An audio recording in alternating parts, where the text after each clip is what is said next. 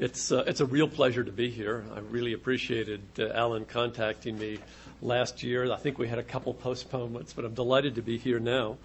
I might have preferred to be here last year because, as Alan just mentioned, I'm giving a big set of lectures in a couple months. And I'd like to say that I'll be able to take advantage of all of your comments to correct and make them better. But frankly, I've already sent the lectures out to the commentators, so I'll have to live whatever they have to say. But this will eventually be published. And what I would stress is these are really works in progress. I've been trying to shape them. As you might imagine, the topic might have suggested to you how controversial it is. And I'm in the process of learning, so all of your comments will be useful. My question is, should states be permitted to go to war or use warlike forms of coercion, mandatory sanctions, or blockades before they have been attacked in order to protect themselves? I'm looking at the ethics, the politics, the law of anticipatory or preventive self-defense. I want to start by arguing that it seems to me that international law, existing international law, is inadequate, and that's what's motivating my project. It's not being motivated that suddenly I woke up in the night and had some clear ideas of how to solve the problem. It's motivated by the fact that our existing standards, in my view, are not adequate. I think the substantive standards are not adequate in law, particularly with regard to the Caroline Doctrine, which goes back to 1837 to 41. The procedural standards are not adequate. We can't rely upon them, which has to do with Security Council decision-making.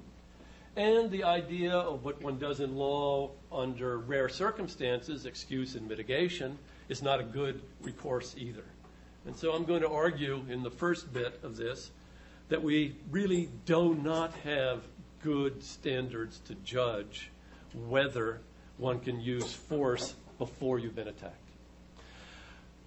And therefore, not surprisingly, I'm going to try to suggest some standards. Not that they're good, magical, wonderful recipes, but that given the fact that we, the case I'll make in a moment, really need them, these are better than some of the things that are out there today and serve not again as a recipe, but as a grammar of deliberation when we come into those most difficult and threatening situations when the use of force might be justifiable. And the elements of deliberation that I'm going to propose are the lethality of the threat, its likelihood, the legitimacy of the response, and the legality or illegality of the response, and also of the threat. And I'll explain how those come together. I've done a good deal of casework as well, and I'll conclude by just telling you the results of some of that casework under the view that it might stimulate questions if you'd like to hear more about it. First of all, the international law problem. It has three parts, as you can see above. Substantive rules are not adequate. The procedural rules are not, and excuse and mitigation has problems. What are the substantive rules? Well, conventionally, in international law, states must either wait until they've been attacked. That's the armed attack standard in Article 51 of the UN Charter. Once you've been attacked, you can defend yourself individually or collectively. Or, alternatively, if you're just about to be attacked, that is, if it's extremely imminent, and I'll mention that standard in a moment, then you can use force. Those are the two times that you can legally use force in international law. Those are the substantive rules of international law. The armed attack standard from Article 51 is obvious. That is, that if an attack is at you, you can respond. The imminent standard goes way back in customary international law to a dispute between the U.S. and the British Empire between 1837 and 1841 up on the New York State-Canadian border. It was resolved by an exchange of notes between U.S. Secretary of State Daniel Webster and the British Special Envoy Lord Ashburton. The circumstances were that British colonial forces on the Canadian side of the border went across the river and found a U.S. ship, a U.S.-owned ship, in a U.S. town, Fort Schlosser, if there are any upstate New Yorkers here, on the Canadian border, burned it, killed a few Americans, and then let it loose into the river to go over the Niagara Falls. That was the event. And the rationale for it was that this boat was supplying Canadian rebels who were rebelling against the colonial government in Canada under Mackenzie. So the British then said it was completely justifiable. The Americans, of course, said it was outrageous. The diplomats went back and forth and back and forth.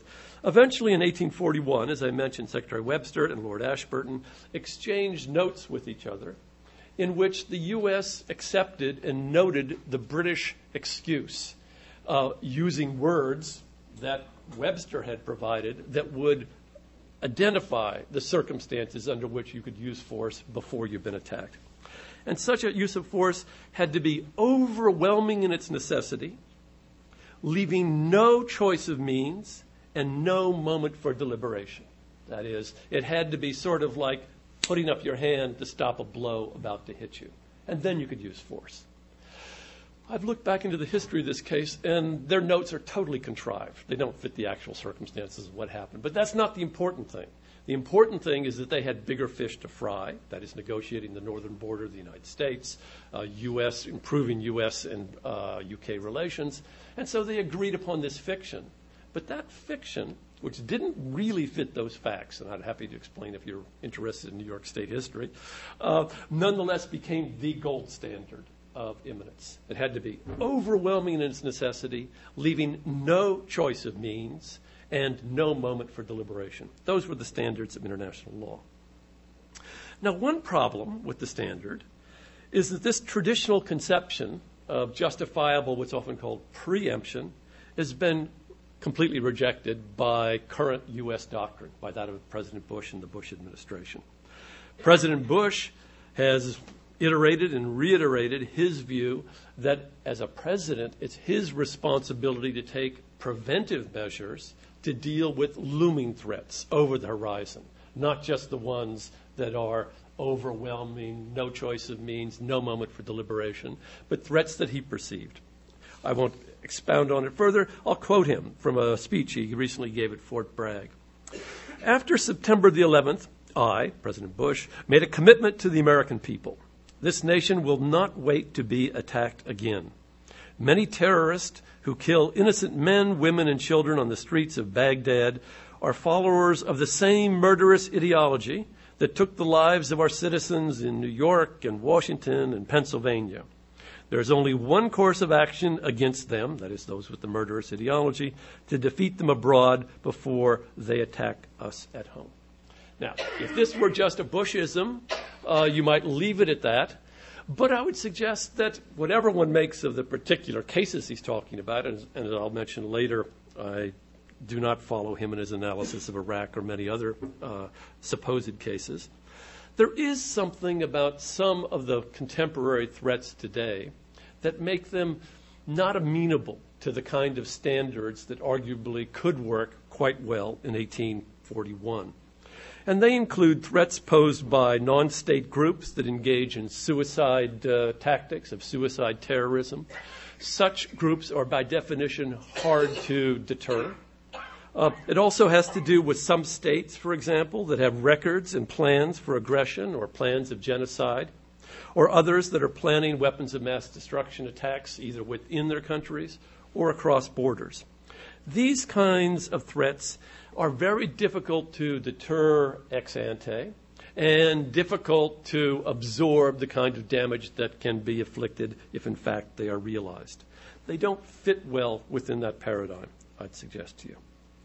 At the same time, adopting President Bush's doctrine, such as it is that I've quoted to you from the Fort Bragg speech, puts us in an amazingly problematic position of adopting a doctrine that is inherently subjective, appears to be arbitrary, based solely upon perceptions, and it therefore invites all sorts of responses which, if others also adopt their own subjective standards, we happen to be afraid of some ideology, will produce global chaos. We will wind up preempting each other's preventive threats, so perceived. We'll be constantly engaged in this circular process of escalating towards war.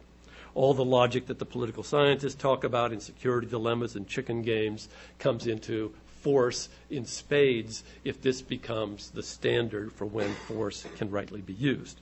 Right now, the U.S. administration considers Iran a threat. Iran considers the U.S. a threat. Does that justify mutual attacks upon each other? That's the danger. So that's what I see as the problem with the substantive threats, the substantive standards. Article 51 and Caroline are much too narrow for some of the problems that we face today in the world. And on the other hand, the Bush Doctrine is much too subjective. It's an invitation to chaos. Now, the usual way that dealing with rules and standards that we deal with this ex ante uncertainty and exploitability problems, that is, everybody has their self-advantaged interpretation, is that we turn to procedural standards. We use procedures to help resolve this a priori ex ante uncertainty, or the danger that everybody will interpret it to their own advantage, the exploitability problems. So we have good procedures to deal with that. We subject judgments of this sort that are claimed to structured deliberation and contestation with other decision makers in their presence using rules of deliberation that can improve the likelihood that we will focus on a stable, viable standard applicable to all. This is, in one phrase or another, a way to formally elicit a decent respect for the opinions of mankind. Now, in current international law, wisely, such a procedural standard exists. It's called the Security Council. The UN Charter fully authorizes preventive war. And that's sometimes new, not to professional audiences, but some public audiences. Preventive war is completely legal. It's legal when it has been endorsed by the Security Council. It's authorized by Article 39 of the UN Charter, which gives the Security Council not even the right, but the responsibility to determine any threat to the peace and take decisions that preserve international peace and security within the discretion of the Security Council. And in Article 25 of the UN Charter, whatever decision the Security Council makes is obligatory on all the rest of the member states. So we have a clear procedural solution to what I've described as this ex ante uncertainty with regard to the substantive rules. So any time that you can get a vote of 9 out of the 15 members of the Security Council, including the positive vote or an abstention from the permanent members, the U.S., the U.K., France, China, and Russia, you have a procedural solution to when it is that preventive force is fully legal. That sounds good, but there are two problems. One problem is that we can look in the record of the Security Council and find instance after instance, everyone has their favorite list, where the Security Council has behaved irresponsibly, where at the time and in retrospect we can say the Council itself made irresponsible decisions, either because a majority could not be found to endorse a justifiable use of force, to rescue, for example, the people in Rwanda from a genocide, or to engage in an effective form of protection within former Yugoslavia, or alternatively because just one of the members of the Permanent Five exercised a veto in their self-interest. And so if we could say that the Security Council was a scheme of complete procedural justice, that is, was always reliable, this would be fine, but we can't. We can find in its record many instances where it's behaved irresponsibly. The second point is that we need standards for the Security Council. We don't want them to take decisions on the basis of anything goes. We want them to have substantive terms of deliberation so that when they speak to each other, they can say, this is what this case looks like, and it is justifiable for the following reasons, not just because I'm going to vote for it, or if you don't vote with me, you're not going to get any foreign aid next year. Plenty of that goes on, you can be sure. We want them, however, to be able to say to each other, here are the good, reasonable criteria, and this circumstance fits those criteria, and so that this is a justifiable decision. We need standards, even if we said that only the Security Council could make this decision. But as I've suggested to you just a moment ago, there are reasons where we cannot 100% rely upon the Security Council to be right and responsible. And therefore, we'll need standards to say, okay, under these circumstances, the Security Council did not operate justifiably, fairly, responsibly, and therefore a unilateral action might be taken. And second of all, when the Security Council talks among itself, we'll need them to have standards, otherwise they can't have a rational discourse when they come to these determinations. So that we're in the position of being basically like the famous Monsieur Jourdain from Molière's Bourgeois Gentilhomme, who after many years discovered that he's speaking prose. We do not have a choice. We have to speak about standards for preventive and also humanitarian interventions because it's requisite upon us if we're going to behave justifiably. The third point, however, is excuse and mitigation. One other way in law in which you deal with problematic rules and standards is you say, okay, this event is going to be so rare and unlikely that we don't want to change any of the rules. What we want to say is that sometimes we'll just allow the rules to be broken and we will understand that rare emergency circumstance and we will excuse it and mitigate the punishment. Think, for example, of a frequent example of a starving, parents stealing a loaf of bread to feed their starving child. Very few courts would convict if those circumstances were really established. On the other hand, you don't want legislatures passing special sets of criminal laws for starving families. It's just not necessary in the normal society. And so we have schemes of excuse and mitigation in the law to deal with what are arguably these rare extreme cases that might possibly justify prevention. That would be fine for the cases of preventive self-defense, except that it's not so rare. It's not so rare a phenomenon. It is considered, it's brought up on the agenda of states very frequently. John Gaddis, an historian at Yale, has documented its frequent discussion and use by the United States throughout the 19th century in dealing with our near neighbors. And as I could explain to you a moment, it's come up again and again in the Security Council since 1945. The list of preventive decisions is very, very long. And, for example, if that is the case, we will need to have some standards to deal with it. A paper that's circulating, I don't know if it's published yet, by Mark Trachtenberg, has documented many, many Cold War cases where prevention was deliberated, but again, without very good standards. And it's been advocated in NSC 68, our basic Cold War doctrine, by President Eisenhower, President Truman, Prime Minister Churchill. It's come up and again without a deliberative discussion of the sort that I think we need to have if we are going to be safer and more responsible. So we can't just deal with excuse and mitigation. This is too much ordinary business in a dangerous world talking about prevention. Thus, overall, the danger today is of those too narrow Caroline standards versus the Bush administration's, what I would suggest is subjectivism. It resembles a medical conundrum. That is, we're likely to have too many false positives and false negatives. For the subjectivist Bush administration, too many false positives, in that a patient is diagnosed with lung cancer and prescribed chemotherapy when instead he has a cold. The danger of the Caroline standards is there'll be too many false negatives. When someone is diagnosed with a chest cold and prescribed with cold syrup, when in fact he has lung cancer. That's the danger of having bad standards. It produces dangerous policy.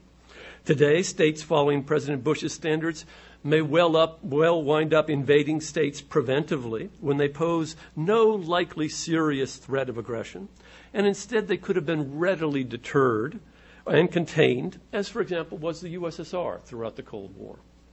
Or states and armed groups, if we are working within the Caroline standards, will be tolerated or protected by multilateral stalemate in the Security Council when in fact they should have been arrested or conquered, sparing innocent victims of 9/11 or a world war on the scale of World War II. That's the problems here that I see. So that's why I think we need to try to develop new standards. It's not because these standards, again, are brilliant, crystal clear recipes that we can plug into. It's because we don't have much of a choice. So even though these standards are not going to be, as you will hear in a moment, crystal clear, they can, I think, improve our deliberation. And that's the case I'd like to make for them. They are, as I mentioned, still under construction. I may wind up revising them before this hits print in a year or two. But for now, I'd like to suggest that we should look at these 4 L's. I picked L's so that I can remember them. Lethality, likelihood, legitimacy, and legality. The lethality standard is pretty straightforward. That is, it's the risk of how many lives would be lost, or how many other highly valued goods like political independence and territorial integrity. That's the key issue about lethality that we want to try to measure. Likelihood gets much more complicated. In international relations theory, we identify a number of broad patterns to understand when the likelihood of war rises. One of them, of course, is the old notion, the powerful notion of realism that focuses on relative capabilities as the best measure of threat. This view, we all know here in a room of international relations scholars, goes at least back to the Athenian general Thucydides, who spoke about this. It was wonderfully refined by Thucydides' first translator into English, that is Thomas Hobbes, the 17th century philosopher. The basic view boils down to a position that states are basically similar for the things that really count. And they're self-interested actors, they're competitive, they're fearful, they're glory-seeking. With all the uncertainty wrapped into that, war is a state of war is a constant. Wars are plentiful, and they're impossible to eliminate in this view of the world. But war becomes especially likely when power relations are changing, when the formally weaker are catching up with the formally stronger. The stronger then will be tempted to prevent the rising equality, and they'll be tempted to prevent that by preventive war. Thucydides' own great book on the Peloponnesian War is a story of, at least at one first analysis, a preventive war. And when he says in Book 1, paragraph 23, what made war inevitable was the growth of Athenian power and the fear which this caused in Sparta. This is a story of a preventive war being launched. Liberalism, on the other hand, another big philosophy that looks about war and peace, focuses on intentions and institutions. Intentions as institutionalized in intentions. One of the great figures of this is the great German philosopher Immanuel Kant, who famously argued that liberal republics could establish a self-sustaining peace amongst themselves, what in the contemporary literature is often called the democratic peace. But at the same time, republics, he noted, and others have noted too, tend to be disrespectful and fearful of dictatorships because dictatorships are not similarly constrained to exercise representative restraint. They lack the respect for human rights that these liberal republics are supposed to embed within them, and they do not benefit from an extensive scheme of interdependence that helps to mute conflicts. Both of these philosophies have their strengths, but neither, in my particular view, despite their frequent use in arguments about preventive self-defense, is a sufficiently reliable guide to assess likelihood. Against realism, for example, we see numerous instances where power has shift, as American power, for example, outgrew German power at the turn in the early 1900s, and yet these two powers maintain peace. Against liberalism, dictatorships may not be part of the liberal peace, but most dictatorships are actually quite peace-loving. That is, the dictator prefers to rule at home without foreign threats to himself. And wars, in any event, are rare events. Therefore, adopting wholesale, as some have done, either a purely realist model of the onset and likelihood of war or a purely liberal model, will again create this chaotic set of deliberative standards, too many false positives, and possibly even some false negatives.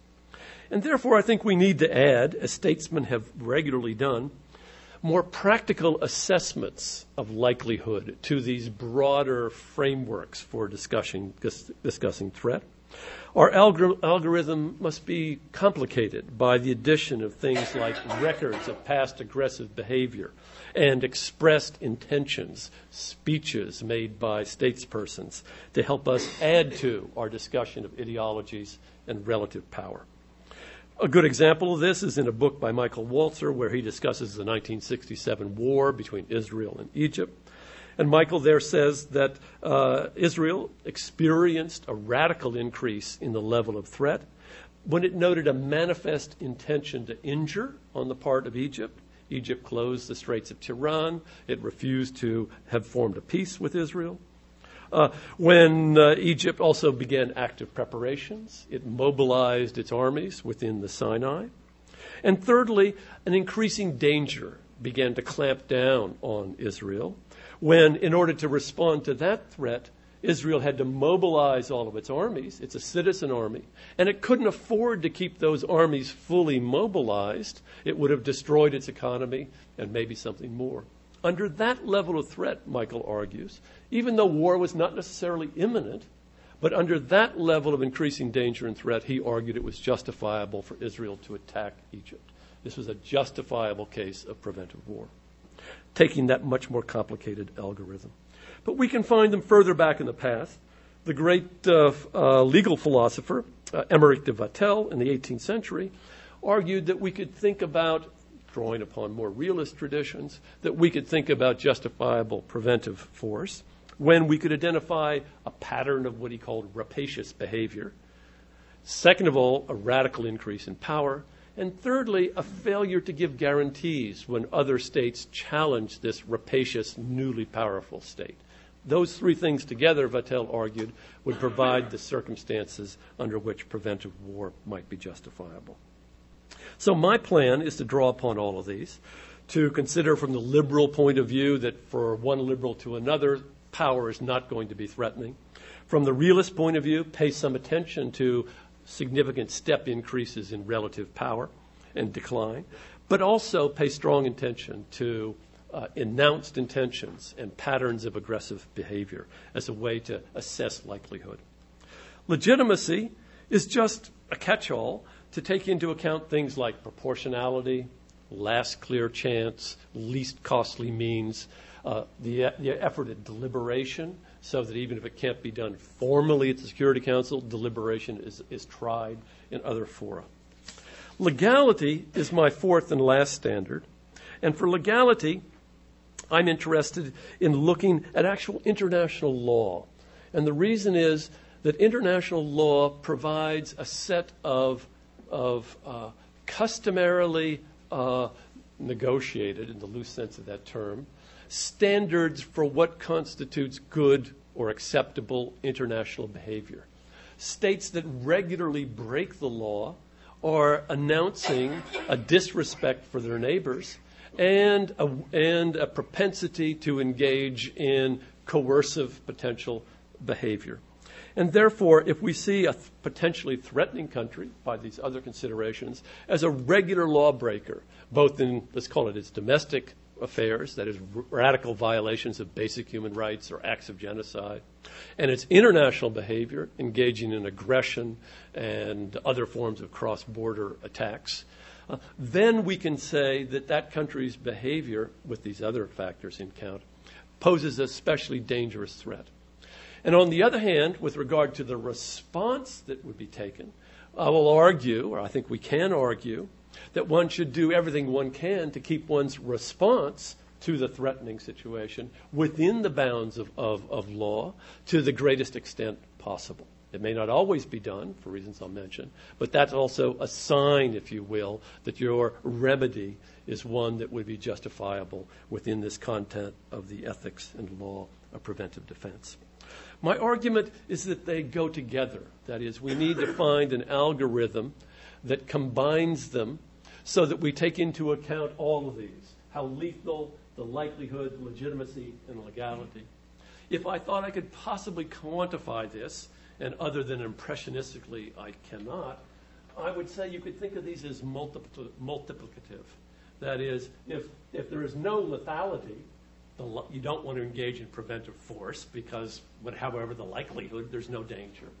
If, on the other hand, there's a great deal of lethality but no likelihood, no evidence this is going to be used, again, you're not going to use force. If you cannot do so legitimately, that is, if you cannot respond proportionally if you are creating more harm than good by your response, you shouldn't do it. With regard to legality, that's the more complicated one, because sometimes the law will need to be broken. But you should not engage in a response that is highly illegal against a state that's behaving fully legally and does not pose a serious threat on these other dimensions. That's a little bit complicated, but those are the sets of criteria that I'd like to employ in this. So let me then conclude by mentioning I'll be engaging in some studies of cases. I have engaged in some studies of cases. My three key cases that I look at are the jurisprudence of the Security Council in the post-war period. That is, what actually were the criteria used by the Security Council when it authorized uses of force or mandatory sanctions preventively? And there are many, many cases. One of the most famous is against South Africa in 1977, when the Security Council condemned apartheid. But if you look at the condemnation of apartheid, this is not just a condemnation of a human rights violation, which apartheid clearly is. It looked at it in a preventive framework. It looked at apartheid, acts of violence against the African majority, but it also put in that same mix the cross-border attacks that were taking place by South Africa on its neighbors and South Africa's beginnings of a nuclear program.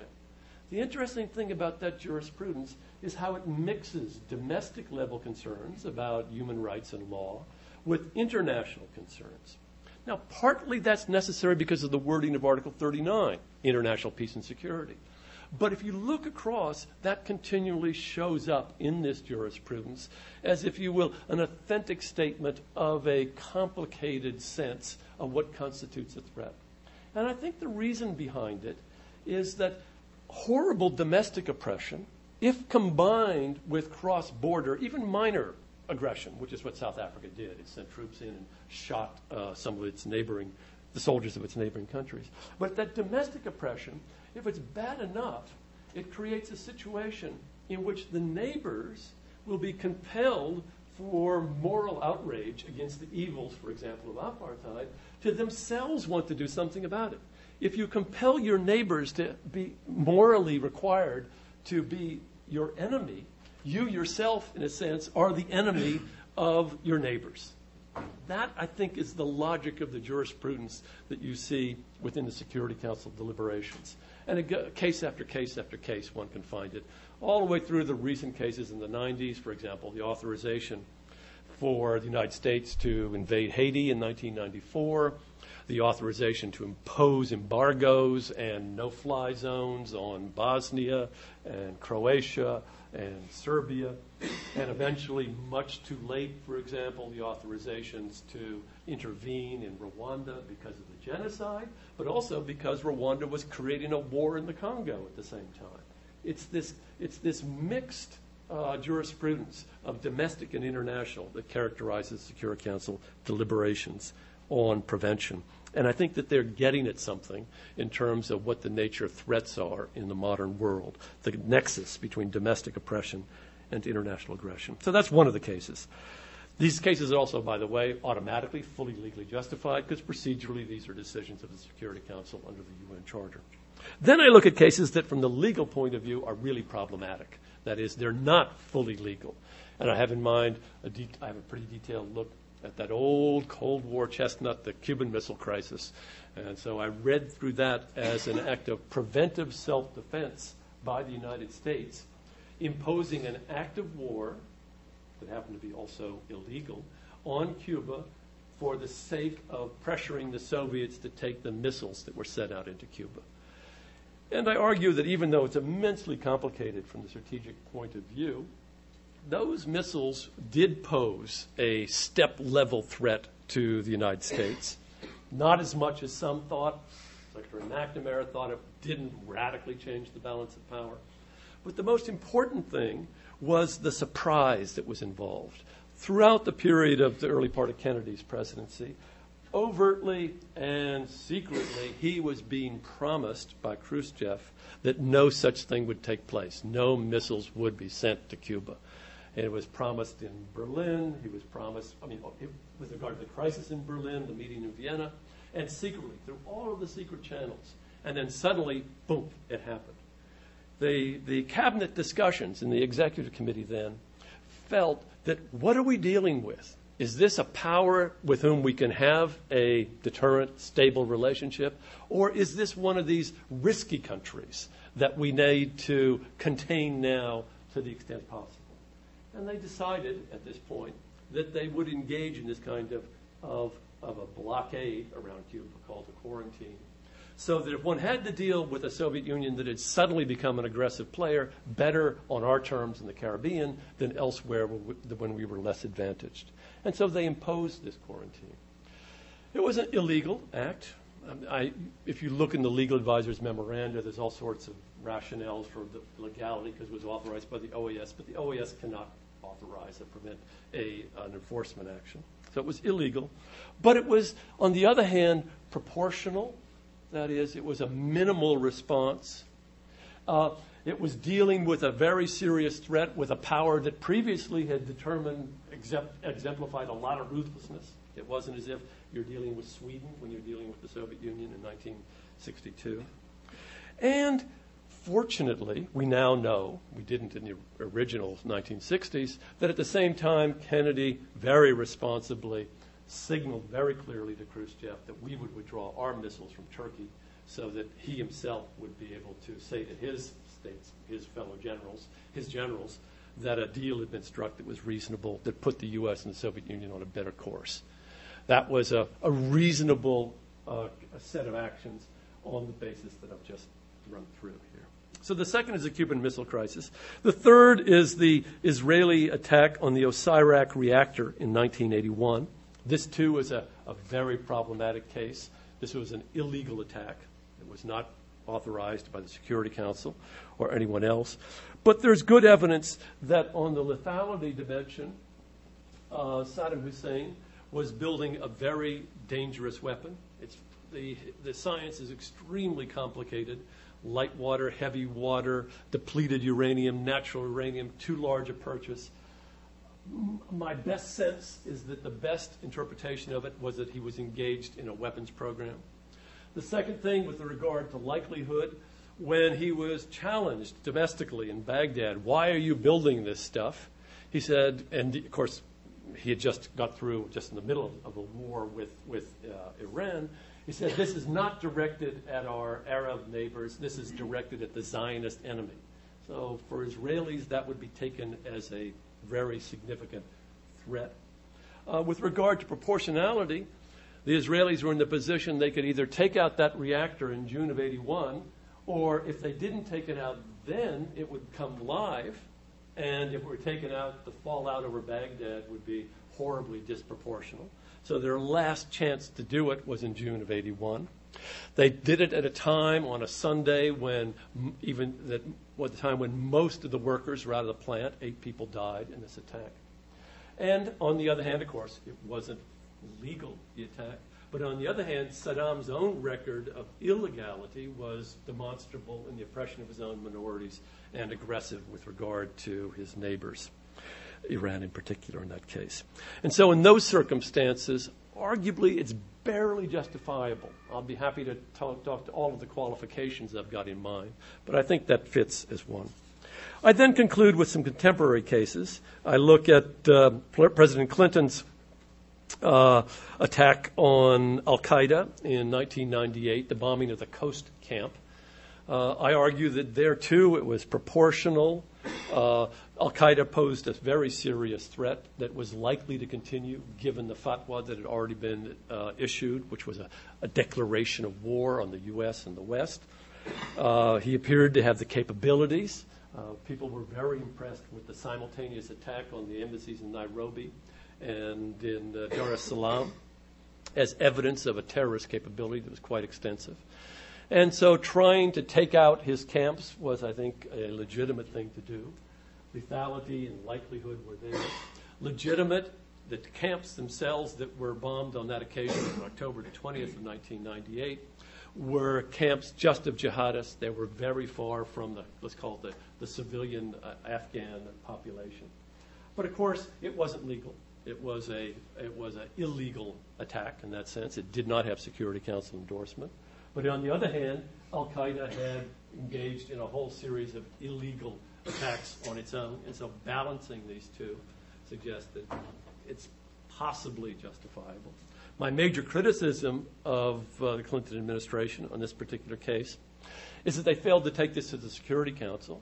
Now, they couldn't have gone to the Security Council ex ante. The intelligence was too time sensitive. They were able to pin down bin Laden's location just 3 or 4 days before, and it leaked out in any case because we asked Pakistan for permission to cross its territory, and Pakistan at that time and Al-Qaeda were very close, and it probably leaked through there. So he couldn't have got a priori permission. But what he should have done was immediately take this case to the Security Council and say, this is a dangerous, illegal, and possibly even genocidal campaign being waged by a non-state group using terrorist tactics. We should indict them, and establish a tribunal to try them. And he should have done that immediately. Instead, he waited more than a year to bring it, and unfortunately, eventually he got a vote that did declare Al-Qaeda to be illegal and subject to being deported from Afghanistan, the demand made upon the Afghan government, but it was much too late. He should have brought it there immediately to make the case.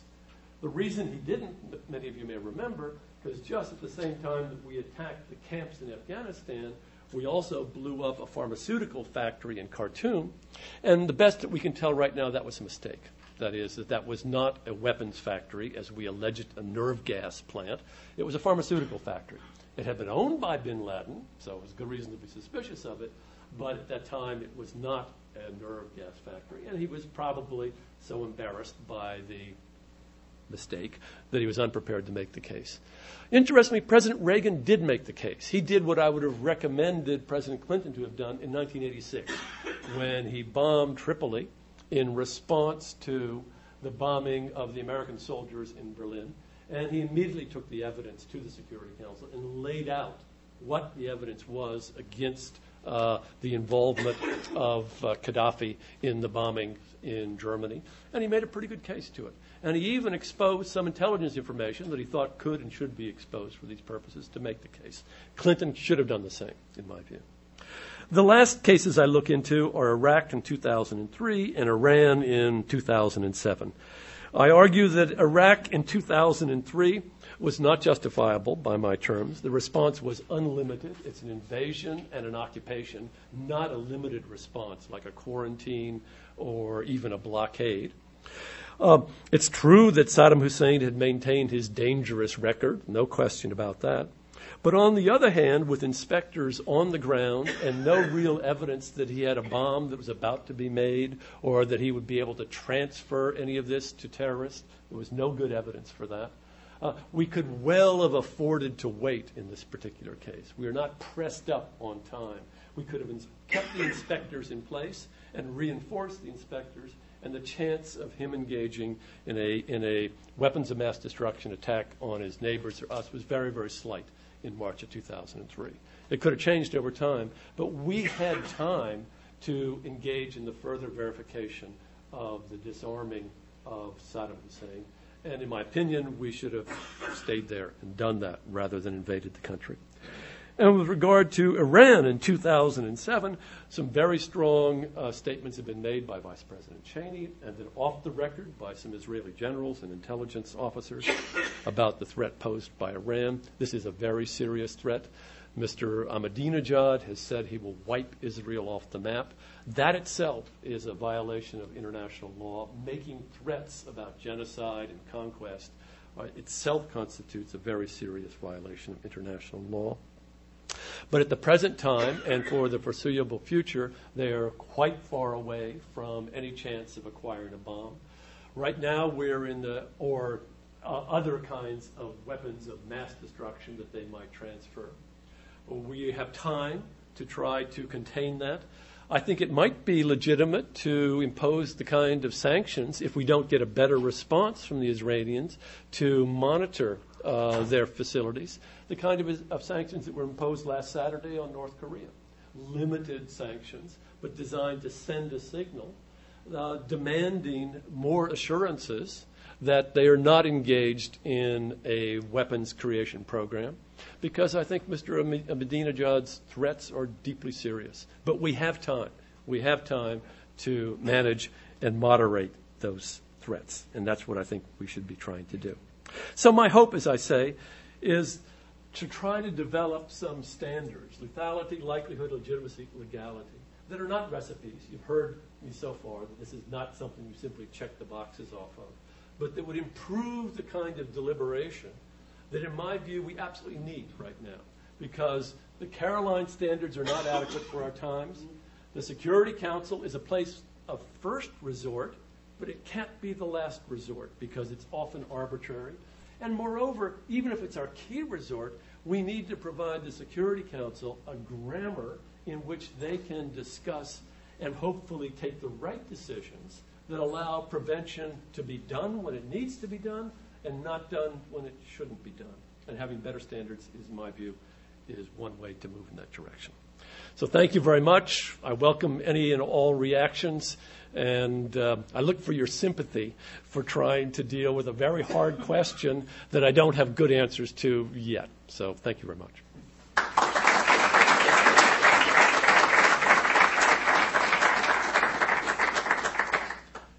It's our custom that you'll just field the question. Please. Alex. I think I have only one question, but in my notes it looks like two. So I'll just run them together Sure. and you can decide what you want to do with them. I guess to start, the question that strikes me is who is the we that use these standards? Is it the United States or some other state, or is it the UN Security Council? And it seems to me that even if the UNSC embraced the criteria that you're talking about, it would be irresponsible for any decision maker in a state, any state, to abide by a UNSC decision not to authorize preventive self-defense if that decision maker didn't agree. Because after all, his responsibility is to his own or her own population. So as long as the world remains in anarchy, the right to kill remains national rather than global. And so then where is the we then? And so that relates to the second part of the question, which is more theoretical maybe. It seems that the desire for standards to deal with such existentially fraught situations that you're talking about that would require preventive self-defense is very much a liberal impulse to subsume all decisions under law. And that's a good thing if we're liberals and so on. But Carl Schmitt tells us that such an effort is intrinsically problematic because in such extreme situations, there are states of exception where the law in effect does not apply. So I'm left wondering whether you are trying to subsume under law or under standards that which cannot be subsumed, or maybe another way to put the question is, what is the sort of normative character of these standards? They're not legal standards, are they moral standards, or what kinds of standards are they? I mean, as you anticipated, I think partly in your question, for the we, it's all of us. There's another liberal trope. It is all of us. That is that I want the Security Council to have standards. I don't want it just to be a matter of power-based bargaining. I want them to be able to talk to each other and hopefully persuade each other. So I want the Security Council to use these kinds of standards.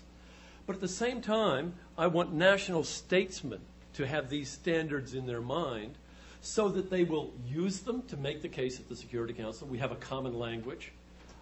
So that if at the Security Council they run into opposition that's principled base, strong reasons here that either they didn't think of or that persuade strongly the community around them, they might be willing to back off. Now, I know that's amazing. That's very a naive assumption. Most statespersons don't back off. But the hope is that if we have a better chance of that kind of a rule of law if we have standards. And I thirdly want these standards for the statesperson to use when he or she says, no, the Security Council is wrong. I want them then to go to the court of their public opinion and say, we have to do this. They've said no, but they're not just arbitrary out there. They're wrong by standards that we all should agree to. This is that, and put the case out to the public. So that's the purpose behind it. Now, partly that addresses your question that I'm rejecting Schmitt's idea that there is that space out there that's absolutely a function of whom, power, and nothing more than that. Trying to stretch the standards of law, in the broad sense of the term law, I'll get to that in a moment, over areas that have typically been dealt with simply as a matter of force. And that's the agenda here that I'm trying to do. You might say, okay, who do you think you are to do this? Which would be a very reasonable follow-up question. And the answer is, I know that this is an academic exercise. It's designed to provoke discussion, which may or may not make it out of a couple of university presses. So I know all of that. But I'm still playing the game, which is arguably a liberal game, a rule of law game, a discursive game. A lot of this is Habermasian in inspiration that is designed to improve discourse. And I think that's intellectually interesting, even if I can't bet that it'll have a long-run influence. But lastly, I'm too much of a policy person not to have this fantasy in the back of my head that somewhere 20 or 30 years ago, a guy named Francis Deng, who's a very good diplomat from the Sudan who now lives here in the U.S., had this idea that states weren't completely sovereign. He said that we should think of states as having responsibilities to their people and not just rights over them. And if a state doesn't fulfill the responsibility to protect their own people, that should devolve onto others. He wrote a nice article about this about 25 years ago. 20 years later, the government of Canada sponsored something called the International Commission on State Sovereignty and Responsibility. And that commission went all around the world discussing this issue of when is there a responsibility to protect, wrote a great report. That report then came to the UN. I was the person who managed the rollout of the report. And I couldn't even put it inside the UN premises. The member states said, we don't want to hear anything about this. So I had to book them in a hotel across the street, hoping to attract some of the diplomats to come hear them. And 5 years after that, the responsibility to protect doctrine was unanimously adopted by the General Assembly in September of 2005 as a new statement of responsibility. So somewhere back in the back of my head is sort of Francis Deng 30 years ago writing this nice little article that somewhere through processes that you can never predict produce an outcome. And that's what I look for. And the standards, as you suggested, are both ethical, legal in the broad sense of law, but I don't want to necessarily legislate this. I'd like to see them become standards rather than revising the UN Charter. These are too open-ended to be good international law rules. Happy to take any other questions. Yes, please. It just seems that I think it's a really interesting exercise, and I like this set of standards, but it seems that these are essentially the standards that are in practice now. Mm-hmm. You sort of went through some of these cases like the Cuban Missile Crisis, and it seems like those standards were basically applied. Mm-hmm. So how is this so different from what we do now? Mm-hmm. That's a good question. Especially since you're not proposing fiddling with sort of the Security Council element of it so much, right? Which might be an alternative. Yeah. Okay. What is new? And the answer is, to me, thank goodness, not everything. It would be weird if I suddenly, Michael Doyle, academic, invented this stuff one day. Everyone would be scratching their head, where'd this come from? It's not new. Some of these concerns have entered into the deliberation of real statesmen when they were behaving responsibly, which is, to me, reassuring. A lot of these standards, as I mentioned, I can find embedded in the debates that took place in the Security Council, and that's reassuring to me. And I can find it in some of the discussions in the XCOM, for example, and in other cases, in some of the deliberation in Israel in '81, where we're now getting some pretty good accounts of some of the cabinet disputes. But the reason why I think this is nonetheless useful for an academic to do is it hasn't been put quite this way yet, sorting out what these criteria should be. And they are contentious. The Bush administration would not sign up to this, as I've just implied to you. You don't hear them say it in this way. And I have colleagues in academia who think that the only relevant concern is relative power, and that's the only one to be looking at. Others, some good friends of mine, who think that any dictatorship that gets weapons of mass destruction is a prima facie case for intervention. That is, for preventive action. And for me, not enough. I can imagine dictatorships with a strong, good record of legal behavior, don't engage in massive human rights violations at home, don't attack their neighbors, but could acquire weapons, even weapons of mass destruction, that would not be so threatening that it would initiate a grounds for preventive action. And so I think by pulling out, and refining some of these standards and rejecting some of the others, this is a marginal contribution. The newest part of this is, frankly, the legality part. Lethality, likelihood, legitimacy, this is basically standard ethical decision-making. You can find it just about anywhere. Rolling this into it it's not new to lawyers, but it's new in this package. For the lawyers, this has much too much proportionality and calculation in it. And on the other hand, for the non-lawyers, rolling in the legal element is somewhat new. But on your point, I don't want this to be brand new. I want this to be a refinement of best practice. And then once we articulate the standards better, my hope is it'll make practice even better by clarifying our grammar of this. That's the aim. Yes, please. But isn't there another part of it that's new? And by the way, I applaud your guts for diving into the subject. You were right to say this is a hugely complex and tough to wrestle with. Because there's something you alluded to in some of your examples and early on, which is that it seems to be talking about assembling a set of standards for states when one of the great threats of our age is non-state actors. Yes. Right? So you're talking about states agreeing on Right. standards for states, Right. and that may not be a real threat. Worse still, that those non-state actors Yes. are in many cases cat's paws of state actors. Some, And yes. So, we're not expecting the non-state actors to sign on to these. No. So Yeah. I guess I don't know as much of a question as a comment, but Yeah. I didn't go into it, but I've got another short section of the paper where I talk about, those non-state actors that use terrorist tactics, the people whom we call terrorists, so to speak. And in my view, non-state actors that acquire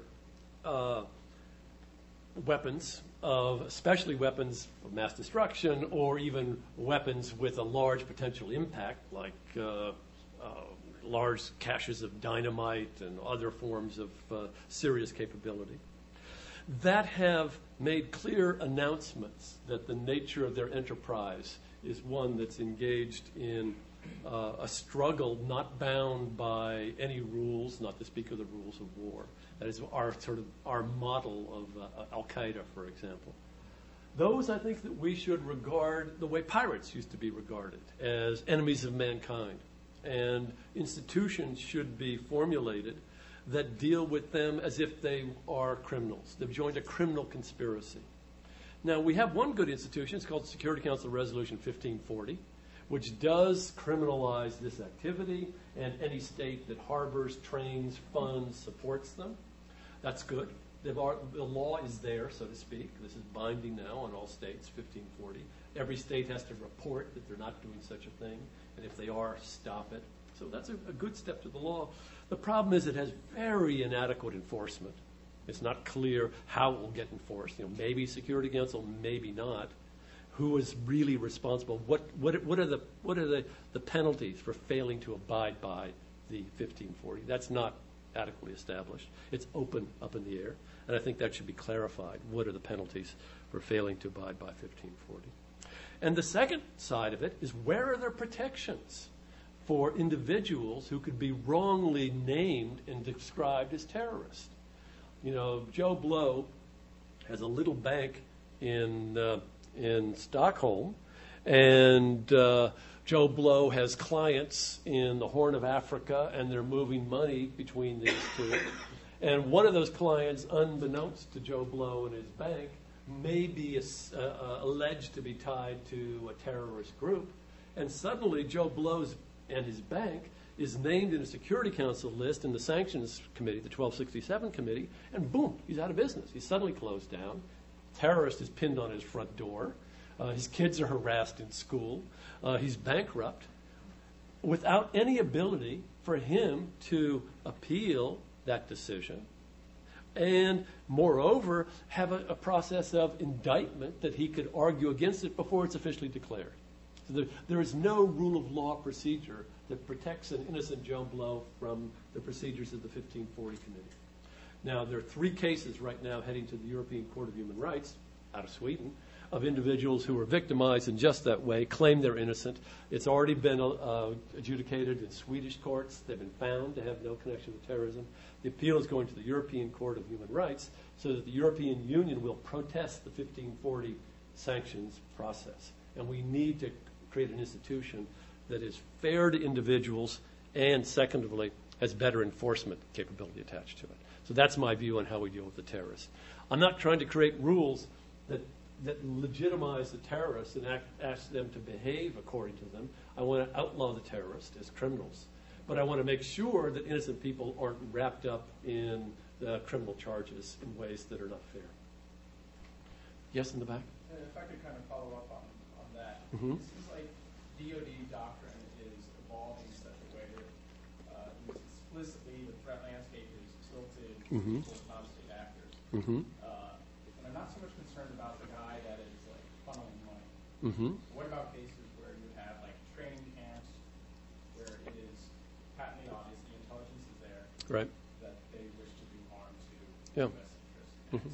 Yes. The doctrine's going to be to take them out somehow. Right. If this is going to be the case for Mhm. the foreseeable future, Mm-hmm. I wonder how that affects 1 and 2 under the standards. Mm-hmm. Because for any given camp, Mhm. the contribution they make to lethality, Mm-hmm. Be small. Right. like a bombing of an embassy once Yes. every so many years, Right. it's not good, but Yeah. it's not war. Mhm. Likelihood as well. Mhm. Can this camp immediately get its act together? Mhm. Right. So it seems like our policy is going to be that sort of preventative action. Mm-hmm. It's going to be legitimate from U.S. policy Mm-hmm. perspective. But under this rubric, Mm-hmm. I don't see it ever being. Mm-hmm. For me, it would be. I mean, you're right that lethality is low. 9/11, horrible as it was, by the standards of wars, is low. Okay, but lethality is measured both by deaths and by its impact on things like political independence. And in that regard, an attack upon American territory, 9/11, was a lot worse, horrible as it was, than the 3,000 individuals who died. So it's a serious threat. The second is that terrorists who have joined a group whose aim is to inflict murderous assaults on anybody, non-combatants, combatants, for the purpose of engaging in terror, score very high on the likelihood dimension. If not right now, at some point in the future, they've committed themselves to that. They've joined a conspiracy to do this. With regard to legitimacy, if you can take them in ways that are proportional, the way Clinton tried to do on October 20th of 1998. He didn't bomb bin Laden when he was going through the Kuwait airport. He bombed bin Laden when he was in a jihadist camp only occupied by jihadists. And that's a more proportional attack. Legality, everything they're doing is illegal, and my reform is to create a better enforcement mechanism for 1540 so there would be some greater degree of automaticity than relying upon a Security Council vote. But that's not there yet. But for me, I would say that dealing with these non-state actors that adopt consciously as part of conspiracy terrorist tactics, and who have a record of doing so and the capability, they're pretty clear candidates for justifiable preventive action. Yeah, Rick. I know one of the intents you had, if you mentioned it, was to constrain subjectivity. Mm-hmm. That's what right. you thought was the problem. The other, and I see you've at least organized the subjectivity into categories now. Right. And I'm not persuaded you've constrained it very much. I'm thinking of your examples of Iraq in 1981 and Iran in 2007, and I had North Korea. Right. To put it Sure. on for 2006, Yep. maybe. Yep. And it seemed to me if Japan tomorrow decided to attack North Korea, it might fail in your legitimacy category because more harm probably than good. Right. But they could make the lethality argument much more strongly than you could for Iraq 81 or Iran, as you mentioned. Right. And it would seem to me that if each of these, as you walk through them, Bush could walk right through them and make Iraq 2003 sound perfectly fine. You know, We have an NIE Right. that says they've got WMD or we're Right. close to it. Mm. He would argue, as you did on Iraq 81, I mean, Iran today is much further along its nuclear program than Iraq in 1981. Iran has operating Bushehr and several light water reactors. Iraq was just building them. Right. So even the standards in your examples seem to be sliding around.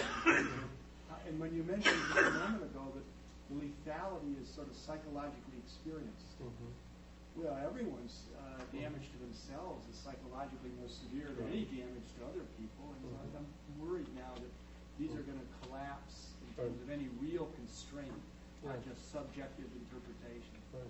Now, that's exactly something that has made this project so difficult.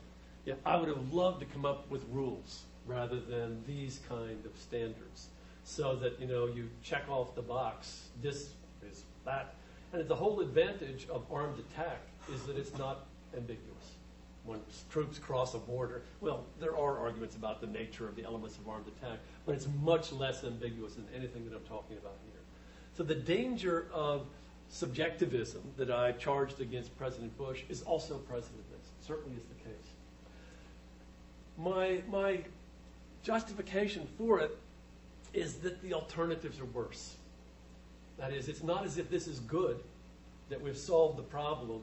Suddenly we have a wonderful, powerful decision algorithm that produces completely reliable decisions in most or a vast majority of cases. That's not it. There's going to be, exactly as you described, this kind of a tension of alternative interpretations. It's irreducible in my view. I've struggled. Maybe I'll do better within 6 months or a year or so, but this is as good as I can get it right now. The problem is that these are worse, in my view, in the world we're in.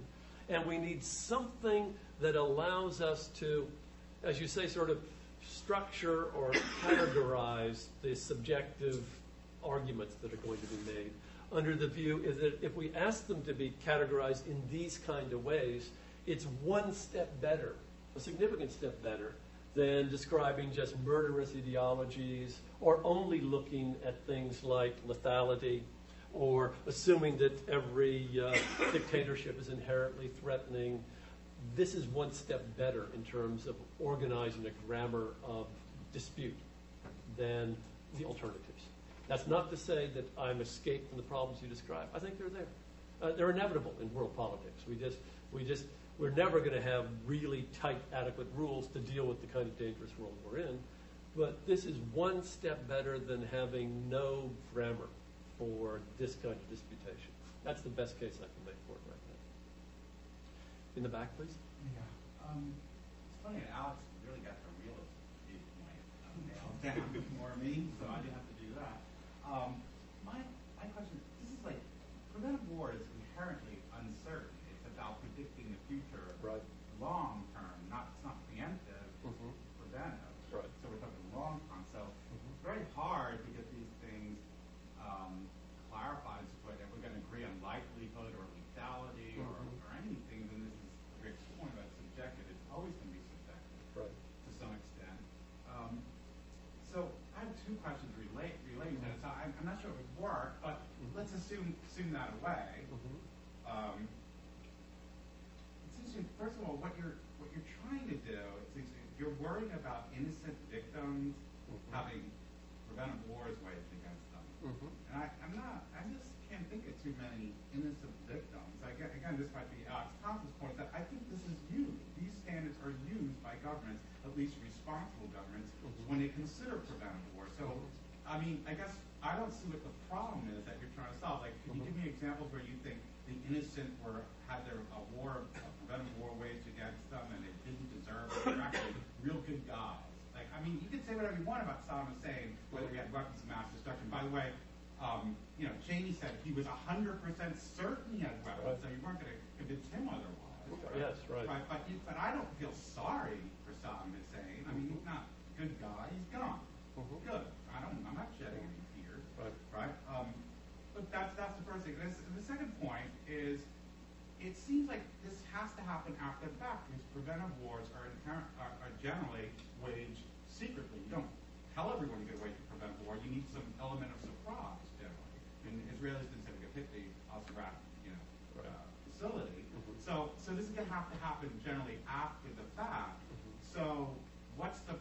I mean, unless you have accountability built in. Like, I'm waiting to hear, what's that, so we adjudicate, and we think you're wrong, U.S. Iraq didn't have weapons of mass destruction. Right. They didn't support terrorists. They didn't do this. So you're held accountable, right? That's, without the held accountable, this is just like, who cares? So they agree, we disagree. And the third point I just throw out is it sounds a bit paternalistic to me. I mean, I'd just rather have state sovereignty and states decide what to do, and if they're wrong and others don't like it, then you bash their heads in. I don't, then have some tribunal of the UN Security Council deciding who can do what and why and what's legitimate. Oh, I've missed you here, Okay, there's a lot in that, needless to say.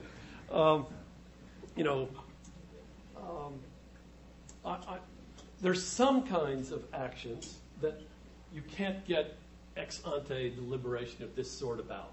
There is an emergency that has to be dealt with, or the mere revelation that you might be acting would make it impossible to act.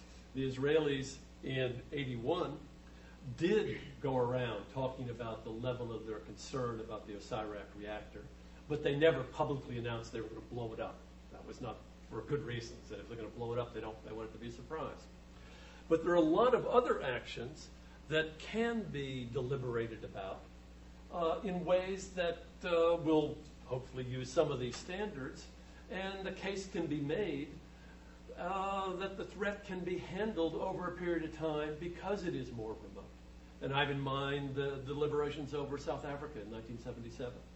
It wasn't as if by deliberating about the threat posed by apartheid that you would be prevented from acting against it. No, you could act against it through the imposition of these mandatory sanctions as a way to, they didn't immediately collapse apartheid, needless to say, but they did make it more difficult for the regime to regard itself as legitimate outside the country, inside the country. It legitimated some of the assistance to some of the opposition, eventually raised some cost.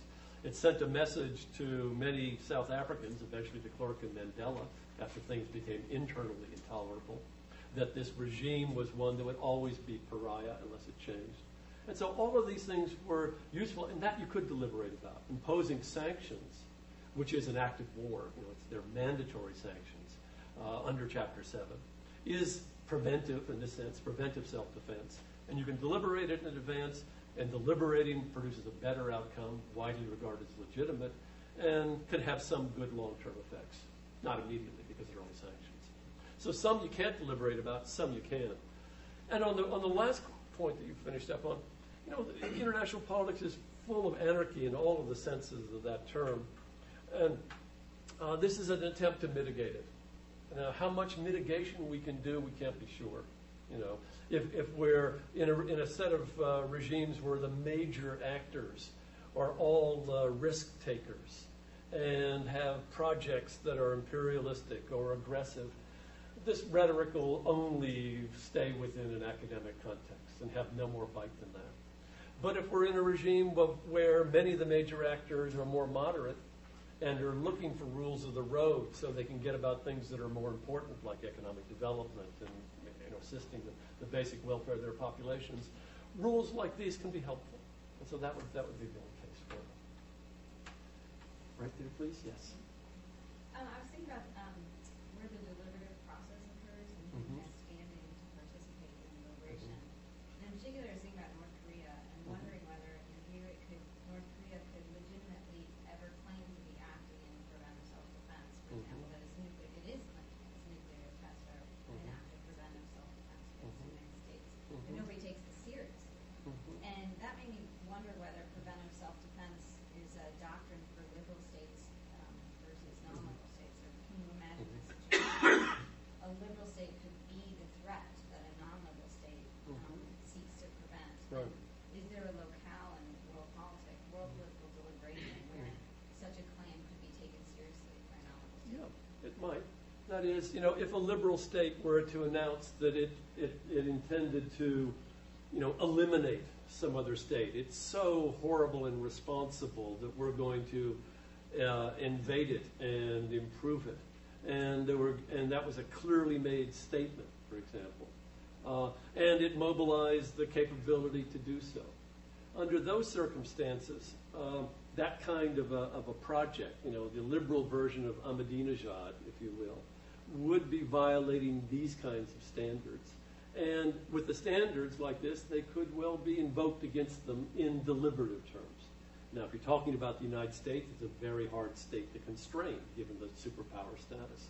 And the difficulty we face is that when we move in that direction, making those kinds of threats, if President Bush were to say we're going to wipe North Korea off the map, we're putting ourselves in the position where the North Koreans, who knows how Kim Jong-il thinks, but a reasonable North Korean would feel as if their security is being fundamentally threatened.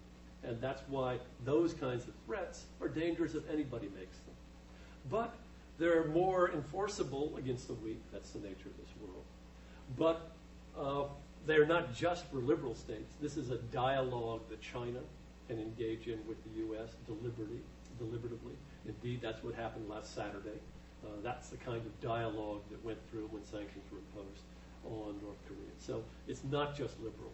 And the reason, one of the emphasis on the standards of legality is that legality is something that can be invoked reasonably by all states prepared to follow within the framework of the rule of law. So that's the justification for it. Yeah. I'm struggling, I've been struggling the whole time to figure out how wide or how narrow number 4 is. And it seems of a very different character. What is the standard of legality? What's it designed to actually do? It's designed to create, as I just mentioned a moment ago, rules that are neutral amongst a wide variety of different kinds of regimes. Not all regimes, because some regimes, genocidal regimes, are inherently illegal. And regimes that engage in, systematic and fundamental extreme abuses of human rights are themselves fucking up against legality. But for all other regimes, it's a set of rules that are neutral among them, so that by following them, they can signal to all other states their willingness to abide by rules of the road that do not explicitly threaten the survival and fundamental interests of other states. It's an attempt to get us out of the pure subjectivism of what I see as some of the Bush terminations, where those we don't like, or those who have a bad ideology, or other considerations enter into it that don't provide a framework for deliberation whereby you can say more or less. And this isn't designed to do that. So this is, as I'm watching and listening, this reminds me of the civil disobedience discussions in the 60s. And this is almost a publicity requirement, legality. Initially, you made it sound as though it's a function of international law, but it's much broader than that. It's kind of, you're trying to design some set of rules that, or soft rules that we're all supposed to be willing to play by, and it doesn't even matter. It sounds like whether this is the accountability part. It doesn't have to be something we play by or acknowledge we're going to play by beforehand, as long as we're willing to come back afterwards and say, oh, we're willing to have some sort of accounting against this notional legality standard. I prefer both. I mean, elsewhere in the paper, I talked about two things that are controversial, but I think they're worthwhile. One of them is that the Security Council should be the court of first resort. No one unilaterally engages in preventive action unless you take it to the Security Council and present it there and make the case for it there. That's why I think, despite the fact that most of it was fiction, what Secretary Powell was trying to do was the right thing to do in this context. And many of my colleagues in the field of international relations and in international law say, no, don't embarrass the United Nations. Don't take anything there if in the end you can't guarantee that you will follow it. Don't make it look irrelevant or ineffective. And I disagree. That is, that institution is there for testing purposes.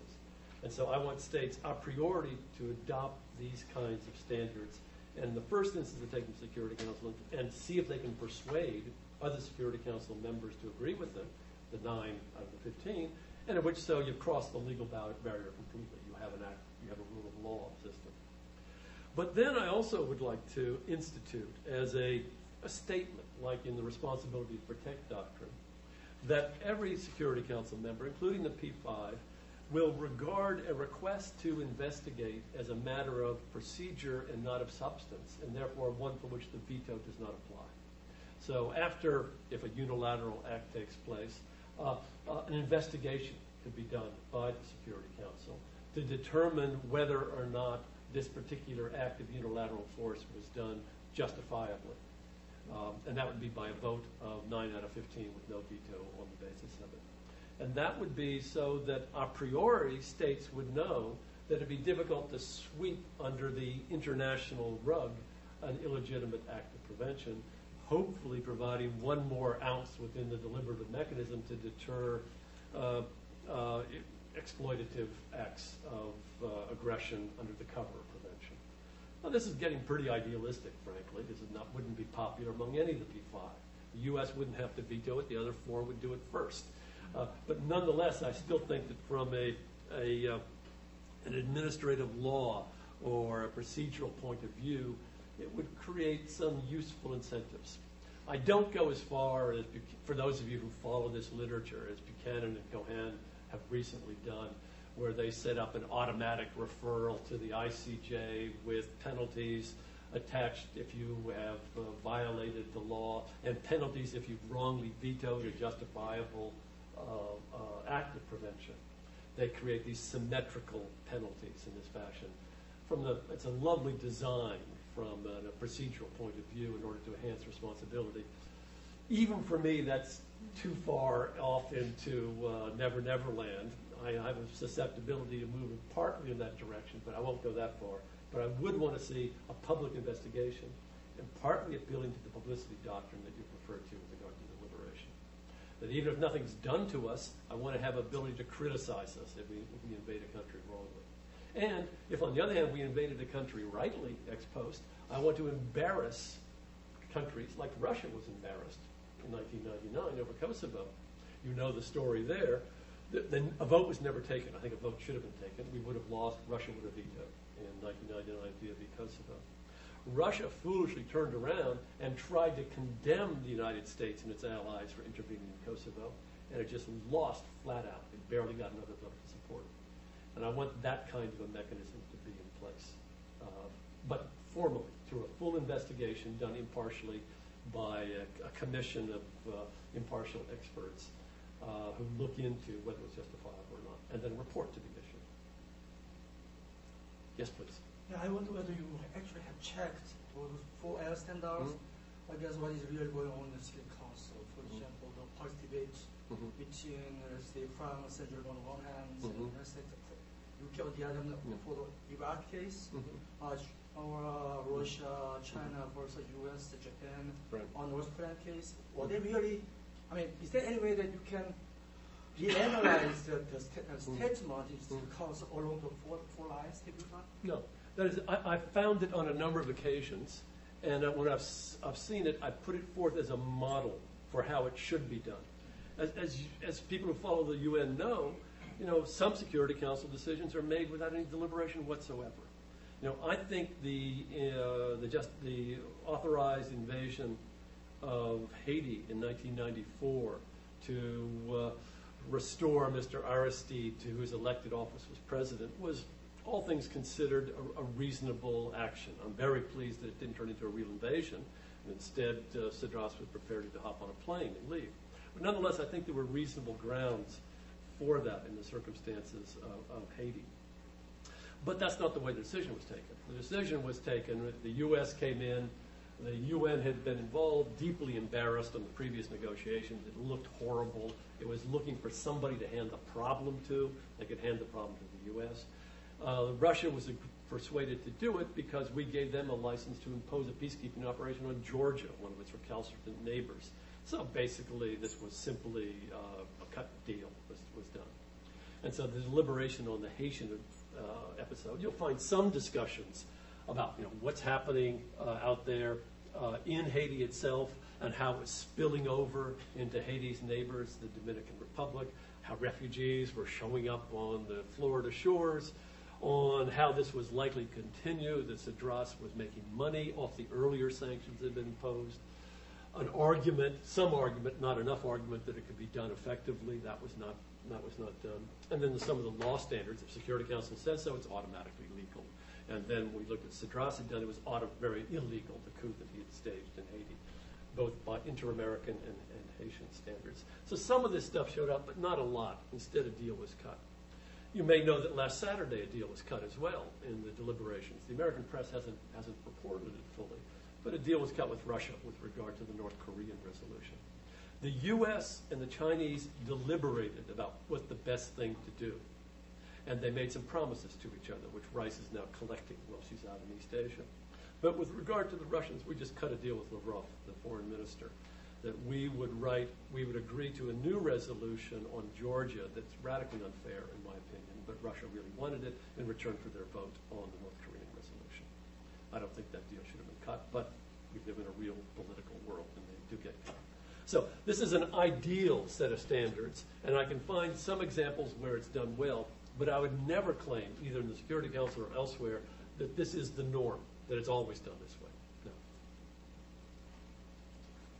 Since we have a reception to follow, I want to thank Michael now, and you can put more questions to him later. I must say, whether it's a matter of law and at least the local standards, I have to ask if there are any undergraduates under the age of 21, please stay away from the alcohol or we will be hauled away. By proportional and legal standards. Yeah. Thank you, Michael. Thank you very much.